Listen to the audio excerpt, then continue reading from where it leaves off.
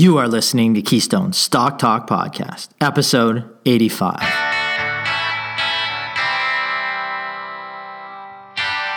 If this is your first time listening, then thanks for stopping by. This podcast is produced every week for your enjoyment, and show notes are found at www.keystocks.com. Come back often, and feel free to add the podcast to your favorite RSS feed or on iTunes. You can also follow us on Twitter at Keystocks and on Facebook or via our 24-hour streaming radio station, pennystocks.fm. And keep submitting your stocks via the usual social channels or at our website, keystocks.com, for our Your Stock Our Take segment. And we just might review your stock in an upcoming show and let you know if it is a buy, sell, or hold. In our Your Stock Our Take segment, we answer a listener question on global technology platform and digital payments leader PayPal Holdings Inc., symbol PYPL on the NASDAQ, which recently released its third quarter financial results highlighted by solid 19% revenue increase. Our star of the week is no stranger to Keystone clients, having been in our Canadian small cap research focused by portfolio for over 2 years. Sangoma Technologies Corporation, symbol is STC on the TSX Venture. The company delivers unified communication solutions for small to medium-sized businesses, enterprises, OEMs, and service providers, both on-premise and in the cloud.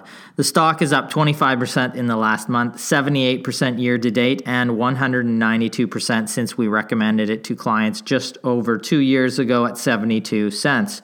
Now, our second star of the week is a development stage company, Must Grow Biologics Corp., symbol MGRO on the CSE, an agricultural biotech company developing and commercializing a portfolio of natural science-based biopesticides. The stock is up around 28% in the last week and 70% since its IPO on the CSE exchange, Canadian Securities Exchange, just 5 months ago. We endeavor to find out what is driving the stock and whether it is justified or just pure speculation. So let's get into our show. Again, this week, I'm going to welcome my co-hosts, Aaron and Brennan. How are you guys doing? I'm doing well. How are you guys doing? I'm doing well, too. Good. Very well. It's still in the midst of Q3 earnings season. A lot of updates on the docket to go out to clients and preparing for an upcoming conference where we're doing some research and meeting with some management teams. So, interesting times. November, it's busy month, busy into mid-December, and then have a little time. Market has been on a tear, though. That is one thing we can say about this year. It's both in Canada and the U.S., which Canada, over the past 5-10 years, has really been missing out on a lot of the stock market growth that we've seen down south. But this has really been a banner year. I think the TSX is up close to around 20% before dividends right now, and U.S. roughly around 30% or so. Yeah. No, I agree. And the only laggard here, again, was an exchange that I did a talk at the start of this year, the TSX Venture, which, Brennan, I think you just calculated some numbers on it. It's down significantly again on the year, is it not? Yeah, it was definitely down on the year. I don't have the numbers right in front of me, but... yeah, no worries. But yeah, I mean, in an environment where you see... like North American exchanges, almost global, but North American exchanges for sure having a significantly positive year. It is striking to see the TSX Venture be a loser on the year once again. Didn't you have the president of the TSX Venture reach out after you made a presentation talking about the poor performance of the exchange? He reached out to you, I think, on LinkedIn, Ryan, and he thought that you were way off base with your assessment. Yeah, I thought I was way off base. I mean, and I was talking about essentially how the exchange was hugely just a resource-based exchange, a bunch of mining companies, and I was disparagingly commenting on the mining sector and how we need to do better in Canada, raise money for different type endeavors, other businesses in the tech field, for example, outside of, say, just the pure exploration mining industry that has really been a hallmark of a lot of the boutique brokerage firms that they've raised money for, built their businesses on that over time. I think that there's a lot of capital that we see that goes to waste in that segment, and the speech was about doing better in the sector and looking at different areas to raise capital and employ capital. And I ended up recommending 5 stocks at that, and I think all 5 of them now are up. And they were basically all outside of the resource sector. And I think it was like a 40% return or something like that. And 40% plus return. It just tremendous returns from the 5 stocks that were in that portfolio, and they were all TSX or TSX Venture listed companies, and the exchange itself and the quote unquote micro or small caps that are on it have performed once again poorly this year. So I find it surprising that he'd reach out to you, and say that maybe this was on social media. This was on social media. But still, like look at the chart long term, and it's definitely it's not a normal index where it just goes up over time. It's just kind of slowly going lower. It seems like, at least from my experience, and I believe Ryan was saying like in that in his presentation there that it is just over 50% are mining companies. Which it's in that range. And most of the rest of the remaining 50% aren't that much better than mining companies. But to be fair, there are a small number of very solid companies on the TSX Venture. Ryan, we've been doing this for long enough. For those people that don't know, every year, 2 to 3 times, Ryan and I go through SEDAR, which is where every single publicly traded company in Canada posts their financial statements. So we look at every one of those companies at least a couple of times a year. I'm going Ryan, you're doing it right now, exactly. Yeah. And we see how horrendous it is, and the high percentage of companies in Canada that, never mind profitability, they don't even generate a penny of revenue. Never mind profitability. Yeah. They're not even close to revenue. And to me, I mean, there's a major problem with that system where you have so many companies out there raising money for investors, and they're not real businesses because they don't have customers, they don't have revenues. The vast majority of those can be found on the Venture Exchange, but although we have found a small number of profitable, attractive growth stocks on the Venture as well. So guys, one of them today will be a star for us. That's a TSX Venture listed company that's completely outside of resource, performed tremendously well this year. So there are these little gems that we can find, and that's what we specialize in. But like Aaron said, when we're going through SEDAR, we look at every company once again every year. You see a line item called the accumulated deficit on the balance sheet there, and many of these exploration mining related companies that go through consolidations, name changes, but that accumulated deficit for that business keeps accumulating over time. Money they've raised, and basically it's not gone to, the capital has not gone to productive means. Like it's not, and many of them have 30 to 75 million in losses, money that had been raised on the backs of Canadian investors and then just pissed away. Pardon my language there, but that's what we see, honestly. And that's the thing; it's just constant dilution too. Like you buy some shares in a company, and they've got a cash burn rate, and they're just constantly diluting. Like how do you create shareholder value when more shares are just coming into circulation? Yeah, and this is what we try to avoid. Well, you need to find a way to start making money, which is not happening. Yeah. Yes. Just so you guys know, I did take a look at the performance of the Venture. So it's down 6% from the start of the year, but it's actually down about 18% from its highs earlier this year. Yeah. Well, the TSX, this has been a banner year for North American stock exchanges. The TSX Toronto Exchange is up about 19% before dividends this year. So that gives you an idea of the comparison. I don't think that there are any indexed ETFs on the Venture Exchange, but if there are, I don't imagine that they have a long lifespan. Yeah, and one of the arguments from the gentleman from the TSX Venture was that the composition of the exchange, the companies that do well eventually graduate from that exchange, go on to other segments, so it doesn't factor in, doesn't get those returns for the companies that do well that graduate to other exchanges. I would challenge him to give me a list of these several hundred, say, companies that are mining companies that have graduated to become stars on other exchanges from that segment. And that is the segment that I was really digging into and pushing back against. There is not a long list of names that have gone on to become stars on other exchanges, whether it be the TSX or the NASDAQ or anything like that. It really more comes down to me the amount of capital and the amount of that exchange that is focused on raising capital for the mining industry, which is a very, very speculative endeavor and really puts capital to poor use in this country. And that is where I would challenge the exchange to go out and challenge the brokerages, the boutique firms out there to go out and raise money for segments that are more diverse and where we can actually find some big businesses. We'd love to be able to dig into more businesses on the public markets that were actually creating cash flow and bring those to our clients. But in Canada, when we go through SEDAR, about 50% of the companies we can summarily dismiss because they have not even a single dime of revenue. And of course, there's no profitability. And 90% of those would be on the venture exchange. It's something that I challenge them to do. We should get somebody from the exchange, maybe this gentleman, on the podcast sometime, and we can continue the conversation with them. Open invitation. Open invitation. I mean, we can even highlight some stars, and then we can go through some companies that we just think are serial raisers of capital, issuers of shares, and have massive accumulated deficits.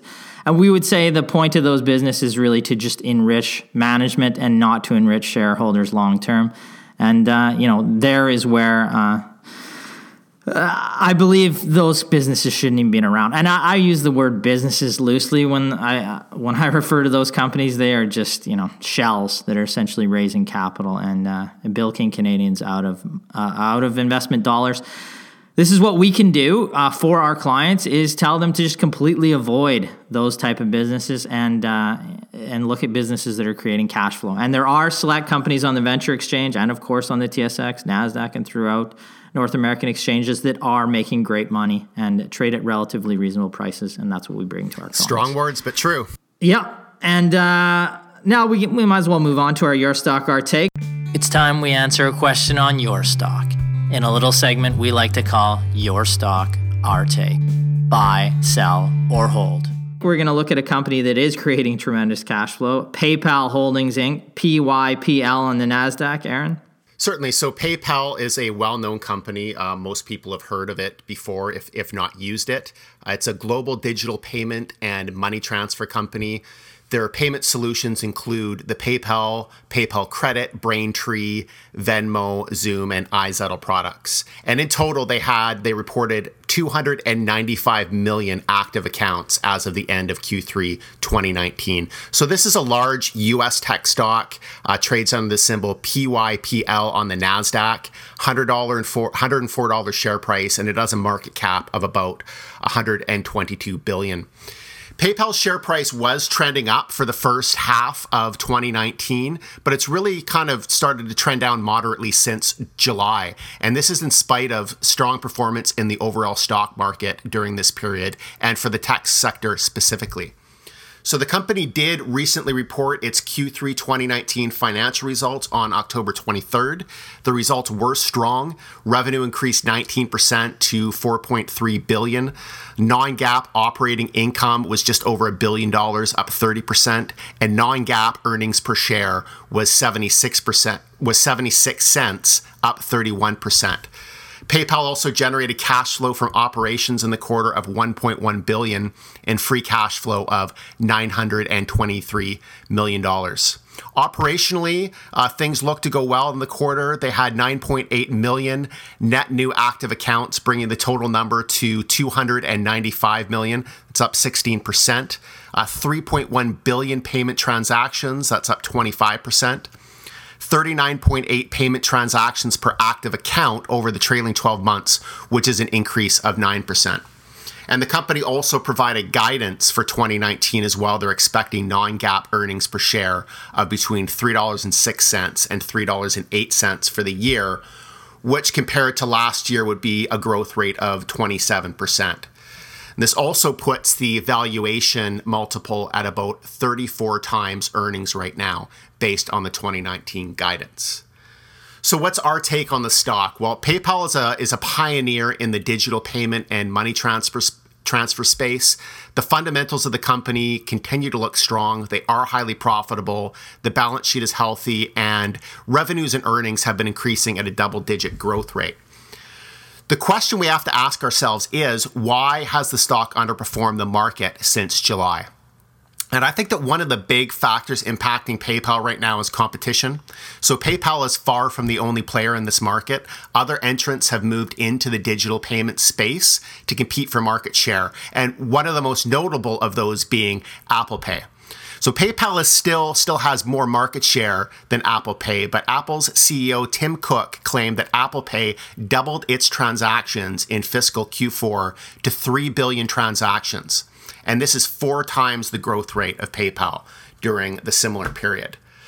So more than likely, the global online payment market space will continue to provide growth opportunities for PayPal, and is large enough where we're going to see more than one large player in the space. So I don't necessarily think that competition from Apple Pay or other competitors is going to put PayPal out of business or necessarily turn their growth rate into negative territory. The valuation of 34 times 2019 earnings guidance is certainly not cheap, but it's also not out of line for US technology stocks at all. So there may be value in PayPal at the current price as the fundamentals do appear to be strong. It's not a recommendation of Keystone's, but for any investors looking to take a position, if it's a company that you'd like, if you like the story, I would advise entering the stock gradually, as the recent downtrend in the share price could provide an opportunity to buy at a lower level from here. Yeah, I think your analysis is pretty sound on it. I think competition is what is scaring people off. Anytime you have a massive name like Apple in that field, people get a little bit trepidatious about whether or not the company can, continue to grow or be part of that segment going forward. Like you said, it's probably large enough that they can, but maybe it doesn't deserve a premium multiple if there is that competition coming into the space from one of the tech giants. So that's probably likely what is happening right now. So, and with these tech stocks too, I mean, their entire business is disruption, regardless of the industry that they're disrupting, right? But they can also become the disrupted, and that is something that I think often investors fear if they see signs that some other technology company might be coming out with a superior product or something that has some type of a competitive advantage. The possibility of losing that leadership position really will weigh on the stock and the valuation. So it's only down moderately, but since over the past 6 months or so. But this is during a period when the overall market is up. So that's something that you always have to, when you're doing analysis, you can look at these good numbers and you could say, well, these numbers indicate to me that the share price should be growing. But if you can see that the share price has gone in the other direction, you really have to ask yourself why. You need to dig down and see what the market is seeing. And sometimes you don't agree with the market. Sometimes the market is looking very short term and you're looking longer term, and that's where there's an opportunity. But you need to understand clearly why the market has the assessment that they do on a stock. Excellent. Now we can look at our first weekly star from our Stars and Dogs segment. It's time for this week's star. That is Sangoma Technology Corporation, symbol STC on the TSX Venture. No stranger to our clients, as it has been a recommendation over the past years, and our Canadian small cap research has been in our focus buy portfolio. Currently, the stock trades at around $2.10. It has a $142 million market cap. The stock is up 25% in the last month, 78% year to date in 2019, and 192% since we recommended it to clients just over 2 years ago at 72 cents. So what does the company do? Sangoma is leading provider of hardware and software products and accompanying cloud services that deliver unified communication capability or enhanced IP communications in both telecom and datacom applications. Enterprises, small, medium-sized businesses, and carriers in more than 100 countries rely on Sangoma's technology as part of their mission critical infrastructure. Now, Sangoma has been a major player in open source telephony or OST telephony business for many years. To protect its future, a number of years ago, Sangoma recognized the critical need to evolve the business beyond its reliance on what are called PSTN-based cards that are often connected to open source installations.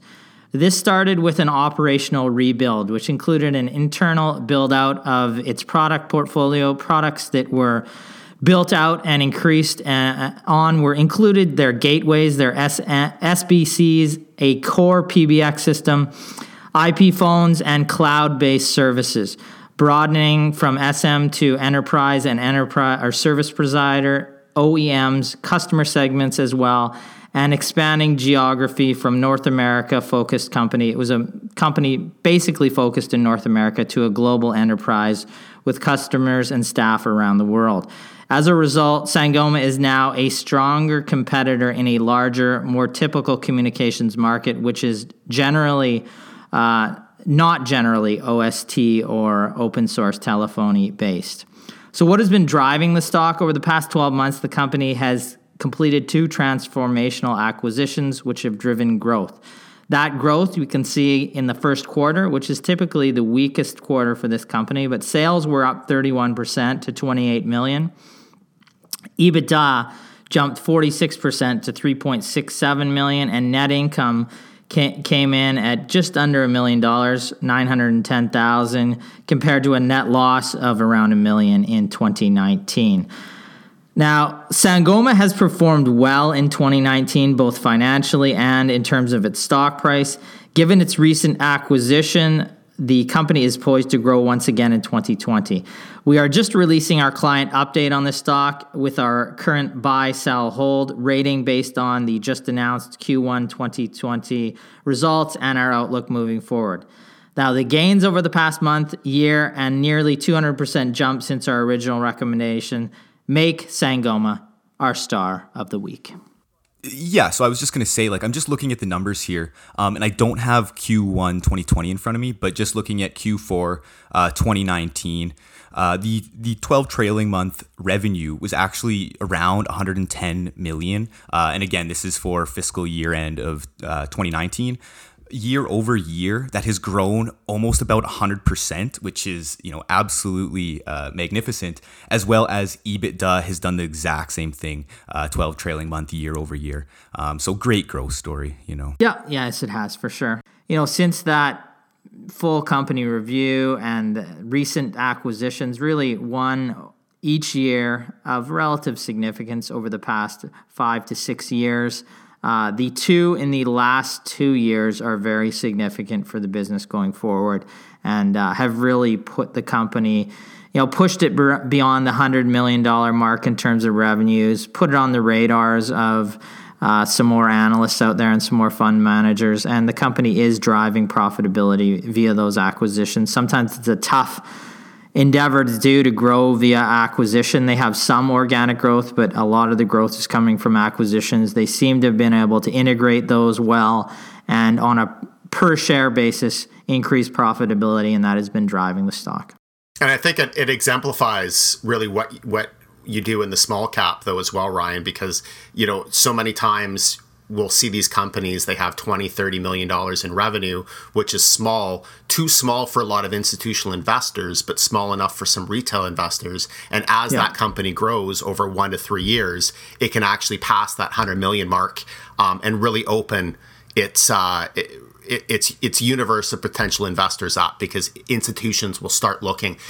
You had a saying before, we buy before institutions? Yeah, for sure. Yeah, and then we buy, and then often we can end up selling to them down the road, which is the opposite of what most people do. They don't benefit from anything institutions are doing. We're buying at a level often where the institutions, larger institutions aren't looking at them. And like you said, the $20-30 million range in terms of revenue, this company was there, then went to 50 plus, and then went to 100 this past year, and now is looking to go over 130 million in revenue. So good growth, and now is in a range in terms of its revenues that there's some larger players that might take a look at this, and you might see some funds push them up to higher valuations, because you do see some peer companies in the U.S. trading at significantly higher multiples. So we continue to follow the stock, and our buy, sell, hold rating, we're not going to give that today on the podcast. We're giving that out to our clients in the report that comes out in the next day or so. But, the company is pointed in the right direction. It's already had tremendous gains. But, these are the type of companies that we're looking to find that are completely under the radar, growing at a significant rate and trading at reasonable valuations. And that is where you find the potential to have a roughly 200% gain in a 2-year period, which is tremendous gains. Excellent gains. Yeah, so now we're going to look at our second weekly star. From our Stars and Dogs segment, it's time for this week's Star. The company is Must Grow Biologics Corp, symbol MGRO on the CSE. Brennan? Thank you, Ryan. So just to note here, this is one of those stocks that we alluded to earlier at the beginning of the podcast that investors should be wary of. So Musgrow is currently trading at a price right now of 55 cents, and it has a market cap of around 13.75 million. The stock was up around 28% last week and up over 70% since its IPO on the Canadian Securities Exchange just 5 months ago. So, Musgrow Biologics Corp is a Canada-based company engaged in the development of natural biopesticide products from mustard seed. It is focused on the development and commercialization of non-synthetic allyl isothiocyanate. Hopefully I said that right. Easy for you to say, right? Yeah. Exactly. From mustard seed for the use as a natural biofumigant for control of nematodes, soil-borne diseases, and other soil pests. So what is driving the stock here? Nothing of great significance appears to be driving the stock higher, other than possible excitement from farmers seeking a natural biological alternative to chemistry-based pesticide products. And investor enthusiasm for future demand of the company's products may also be fueling the share price move, as Musgrow has recently announced multiple initiatives for the possible use of their biopesticides, which include in November of this year, Musgrow stated that they were to commence work on a disease that is threatening global banana supply. In September, the company announced the exclusive rights of biofungicide product for cannabis and hemp cultivation, which focus on powdery mildew suppression. So they are touting that they're going to enter the cannabis space here. And then as well, on July 24th of this year, the company announced a biocontrol and research and development program for tobacco agriculture, which they claim would target the global tobacco industry. Now, looking at the company's financial results for quarter 2 2019, the company has yet to produce any revenue over the past trailing 12 months. So that is not something that we look for in a company, and you should be wary of. Now, looking at EBITDA, it was a loss of $325,000 in quarter 2 2019, compared to a loss of $166,000 for the same quarter last year. And net income was a loss of $337,000 in Q2 2019, compared to a loss of $177,000 for the same quarter last year. Now, taking a look at the company's balance sheet, they do have a net cash position of around $385,000, but the company's highly levered with a debt to equity ratio of around 7.7 times. And they aren't even generating any revenue, and they're continually losing money. So, this should raise some red flags as to whether they can even pay this off in the future without going to the market and actually diluting. So, Overall here, this appears to be a story of market speculation bidding the share price up as the company's underlying fundamentals do not support such a move. The company is not generating any revenue and continues to lose money while it ramps up its research and development costs. And just to top it off here, on November 15th, 2019, the company announced a $1.5 million equity private placement at a price of around 35 cents per share, which was a significant discount to the then current market price.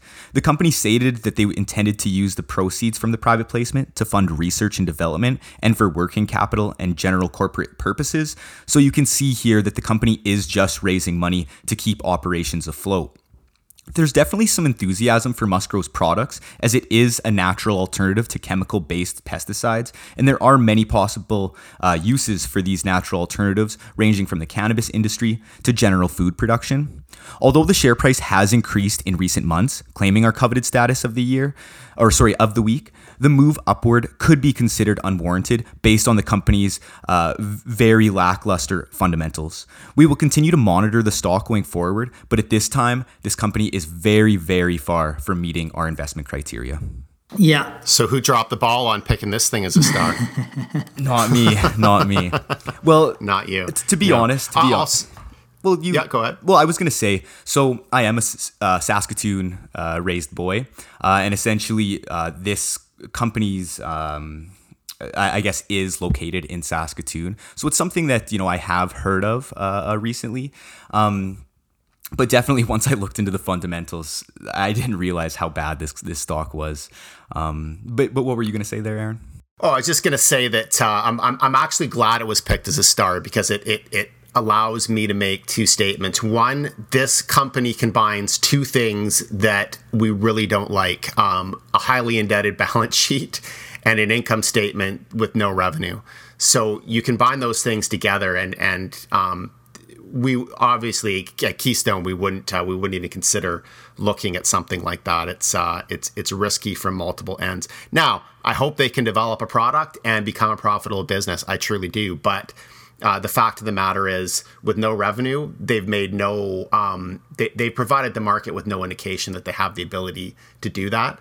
I'm not sure who would provide a company that doesn't have any revenue with debt, because presumably they have to service the interest then just with more debt or equity. But at the end of the day, that is two things that work together to be a very risky situation.